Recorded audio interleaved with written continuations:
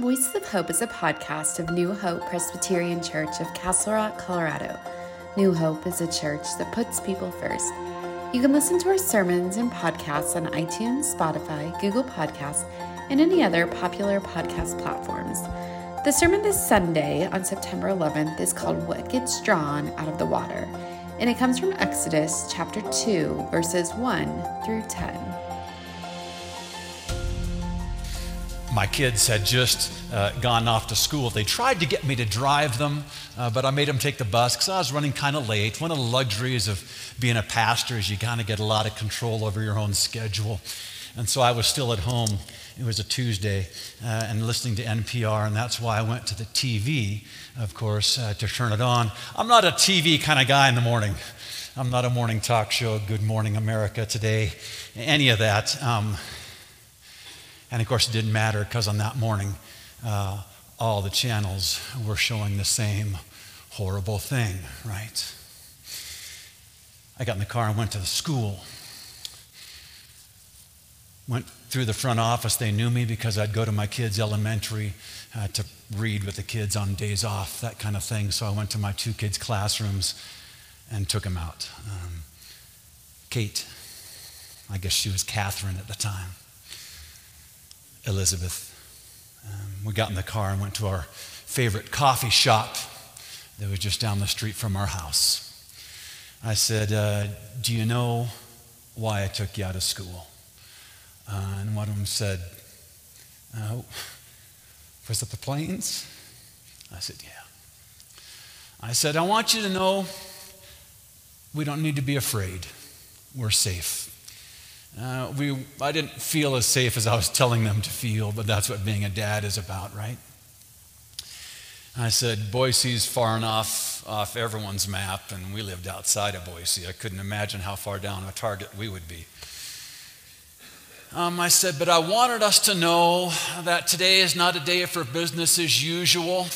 Today is a day to remember, and I wanted us to do something different so in the future you could look back and say, I remember Daddy taking us out of school to go to a coffee shop and have hot chocolate and mocha and visit just for a few minutes. I'll talk to them later today or tomorrow, my 33 and 31-year-old, to see what they remember. We are, as a church, into a wilderness of transition. Good morning. It's so good to be with you once again. We are in transition into a wilderness. Jordan and I are using Exodus as kind of a model because we know lots about transition in Scripture. And last week on Labor Day, I started talking about Shiphrah and Puah, our midwives in the faith, our great grandmothers, without whom there would be no Moses, without whom there would be no Jesus, no Judeo-Christian tradition, and compared that sense of labor, and that both manifests to our work as well as midwives, those who have to go to the past and bring forward, in this case, draw out of our tradition, draw out of the water what it is we're going to bring forward. What I should have said on Labor Day was a lot of your labor in terms of our relationship is about listening. I was literally listening to a podcast on the way down this morning. It was 30 degrees in Conifer this morning. My flowers are not going to be happy today, but we're glad for autumn and to be together. Listening to a podcast saying it's easier to talk up front for 20 minutes than it is to listen for 20 minutes. And I think that's true. The labor you offer up this fall and all throughout the year, and what you're accustomed to doing, is the hard work of listening. The labor we have to do together in this year that we're together is a labor of remembering, retelling, deciding what should come forward, what can be left behind. Our labor together is of interpretation about your shared story. My personal labor is learning your story, but I have to learn that from you. So I know what it is we take ahead, what it is we're going to be making sure the pastor nominating committee includes, as they do their work of who is New Hope? Who is New Hope? Where are we going? We don't necessarily know. How we find someone to lead us in a permanent capacity alongside Jordan. That's our labor.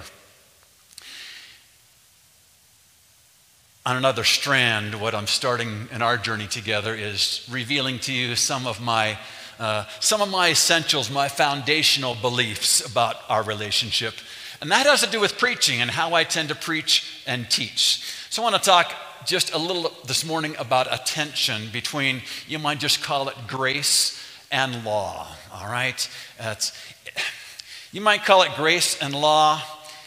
You might think of it in our tradition well embodied by Luther and Calvin. I had a New Testament professor in college, Whitworth College in Spokane, Washington, who told us, you should read Martin Luther at night. Martin Luther is full of grace. He's full of the awareness of how we're like dried, crumpled leaves, worthy of nothing except embraced by God's love. What a great message. The grace that pervades and that really began the Reformation is grace, is God's unconditional positive regard for you and me and what that can do. He said, and you should read John Calvin first thing in the morning. He said, because Calvin lets you know about the opportunity ahead. Calvin reminds you of the sovereign, powerful God and her claim on you. And every day, Luther helps you cuddle up, feel loved, and fall asleep. Calvin will get you out of bed saying, you better make it good. Work out your salvation in fear and trembling. Both those things are true. Both those important messages are what we want to bring forward in all of my teaching. My understanding in my initial sermon for Labor Day had been about vocation and call, and maybe I'll tell you that little more elaborate story someday, but suffice to say that my calling came to me to be a preacher and a teacher. And so I've struggled with these two things all along. One that tends to focus a little more on cuddly and rewarding, and one that tends to challenge, even sometimes provoke. I'm excited to be here starting at the fall. You know, Jordan and the committee were very gracious about starting times. And hey, if you can't come until start of October, that's okay. And then my sister said to me, nah. She says, you're a teacher. September's when teachers start. I am jealous, and I'll tell you another time how my own sense of awareness has been sometimes torn. Regret. That's half of why I went Fridays to help read was because I was wondering, should I be working here at that elementary school? And so now I'm psyched for next Sunday. Plan on coming with your appetite and bring your friends because, yes, there's worship and then there's education, and after that, it is a long drop for Don Schrum. This is what we do together. So one of the great things I got to do during my break between being pastor up in Littleton at Genesis Church and starting here, I had a good 5-6 weeks when I got to breathe and grieve and think about you and talk to God for hours about you on the trails up by my house. Went to a reunion down in seminary, San Francisco Theological Seminary, beautiful place, formative for me. And we had a reunion. It was our 35th reunion, believe it or not. I haven't been to too many of them, only a couple. And so some people were there that I hadn't really seen in 35 years. For the first time, and we spent a few days together. There's like 20, 25 in our class.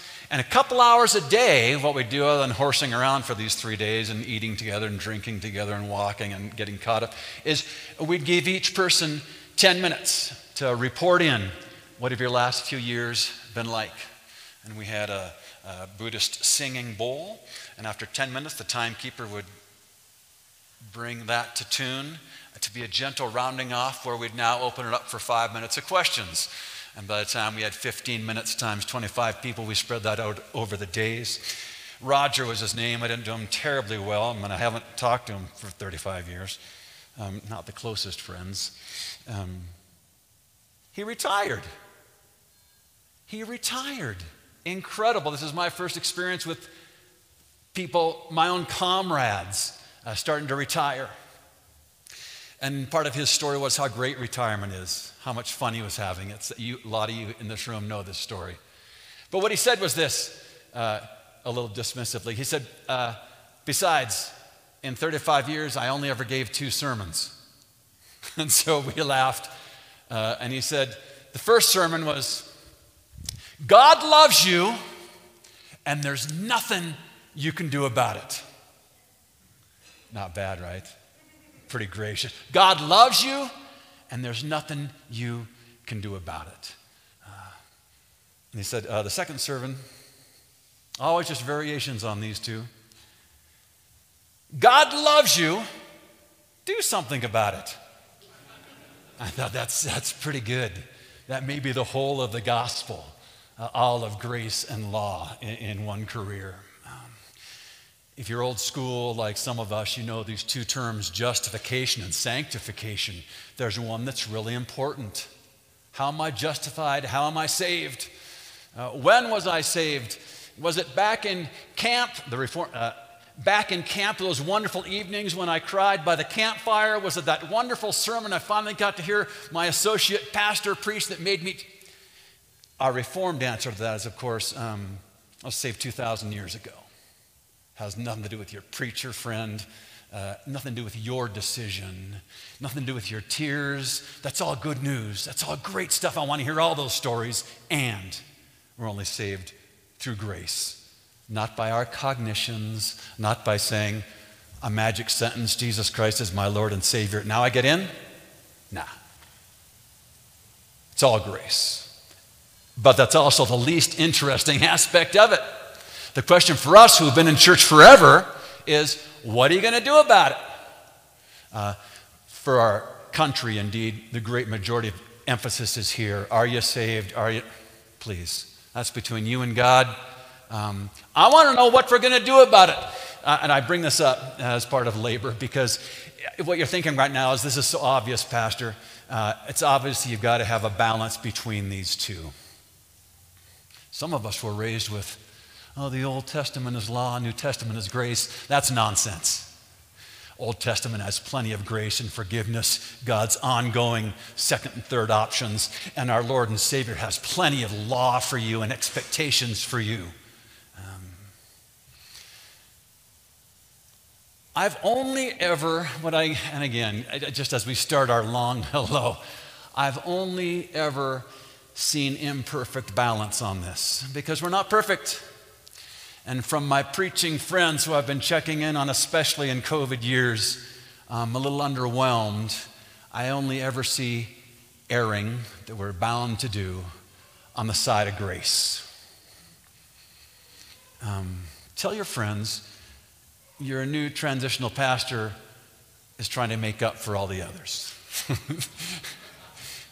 That my preferred skewing, my preferred imperfection is going to require some labor on your part. I expect a lot of my listeners. I get that all the time. I know. I'm trying to make up for something.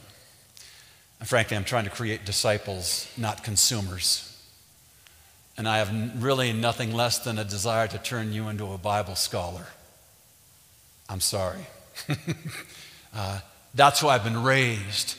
That's why I believe God has called me into ministry for these last years. And maybe even why God called me to New Hope is that if you find yourself, sooner or later, all of y'all will find yourself thinking, this is a lot of work listening. You're right. Our women are gone this morning, like 20 of them missing. What fun. They're up at Highlands having a great time. I had a great conversation with Joy the other day. What's Joy's last name? We're back here, and we're talking about Labyrinth spirituality. She's leading. And I wouldn't be surprised if even now, we'll have to check later on at 10 o'clock in the morning, if they're doing a practice called Lectio Divina, which is a reading-listening practice. It's taken the story of the baby and reading it once for the facts. Please thank Caroline. I'll try to find her afterwards for me. What a wonderful job reading. Reading it once, learning it. Reading it a second time to see what percolates in your imagination. And depending on who's doing it, reading it a third time and putting yourself inside the basket, standing by the reeds, an external watcher, whatever that might be.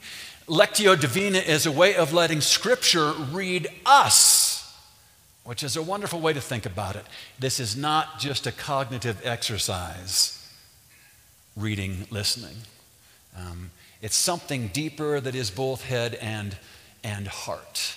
How do we decide what to draw up out of this Moses story, the start of our Exodus journey?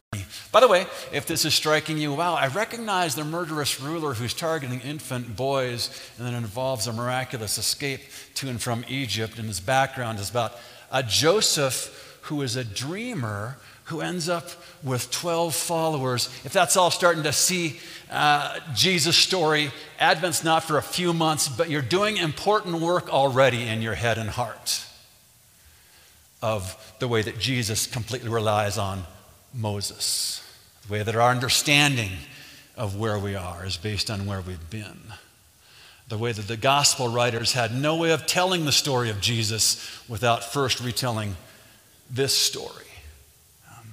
Typology is what that is. Do you remember, I think it's in Prince of Egypt 20 years ago, did this remarkably well. There's an intimacy to that story that I really appreciate, even in the animation, and especially in the Moses in the basket scene. An intimacy, yes, there was some drama, as I recall, with waves, but we think of this huge story, and I want you to think of a small story instead at the start. It works better historically. It works better, more accurately for what likely happened. In that telling, mom has the baby that she has to get rid of because it's going to be killed by ugly Pharaoh, and next to her down the river, watching, is a woman who's both daughter of Pharaoh and knows the corruption and the evil that's going on, and what a crime this would be, what a tragedy would be. And the motion is not much more than, I have to give up my son.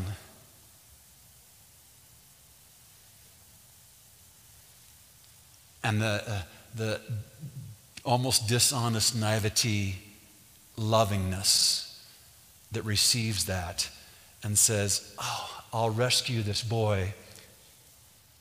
Who could I possibly get to nurse him?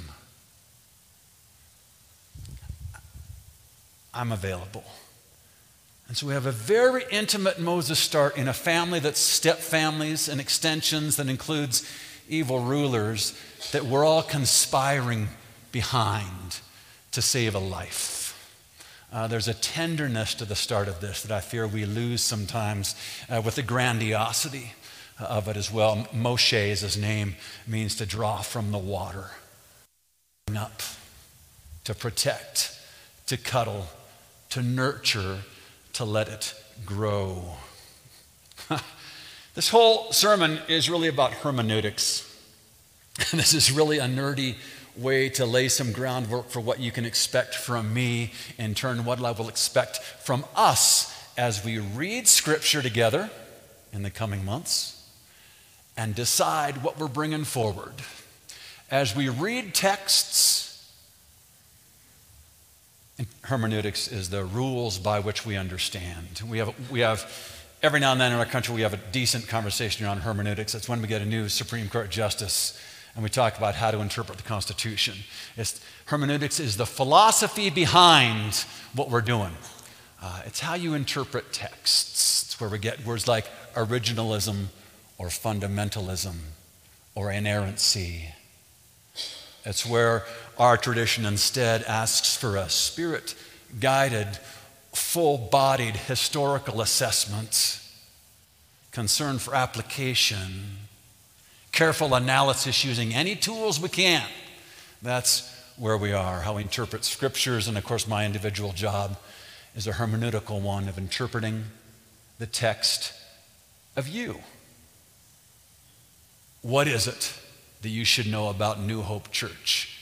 Its past, its practices, its biases, its blind spots, its celebrations, its strengths, etc. So we have a story to tell the PNC, to tell a candidate in a year. In a few minutes, we're going to have a little conversation because it's a shared practice. It's a hermeneutical shared practice is what I recommend both in how I preach, how I approach Scripture, and in this private thing that you're paying me to do of interpreting New Hope. I can't do it by myself. I can only do it with you. So in a few minutes, I'm going to be asking you this. I'm going to tell you now so you have some music and a few minutes to meditate on it. What do I remember? That'll be a lot of different reports. We'll just take a handful today.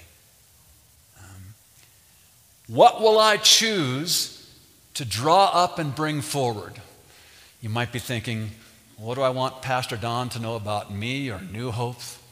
You might be thinking further ahead, what do I hope the pastor nominating committee includes on a mission study that the Committee on Ministry has to sign off on before it gets submitted to the national church and put into the system and circulated. It's all a course of hermeneutics and interpreting, going from an ancient story so long ago about a baby and a grieving mom and a horrific regime. And you in these pews somehow this morning. What will you do? What will you be saving, preserving, going ahead? Amen. Thank you for listening to Voices of Hope. If you've enjoyed our podcast, please rate and review it and share it with your friends. Go in peace and have a wonderful week.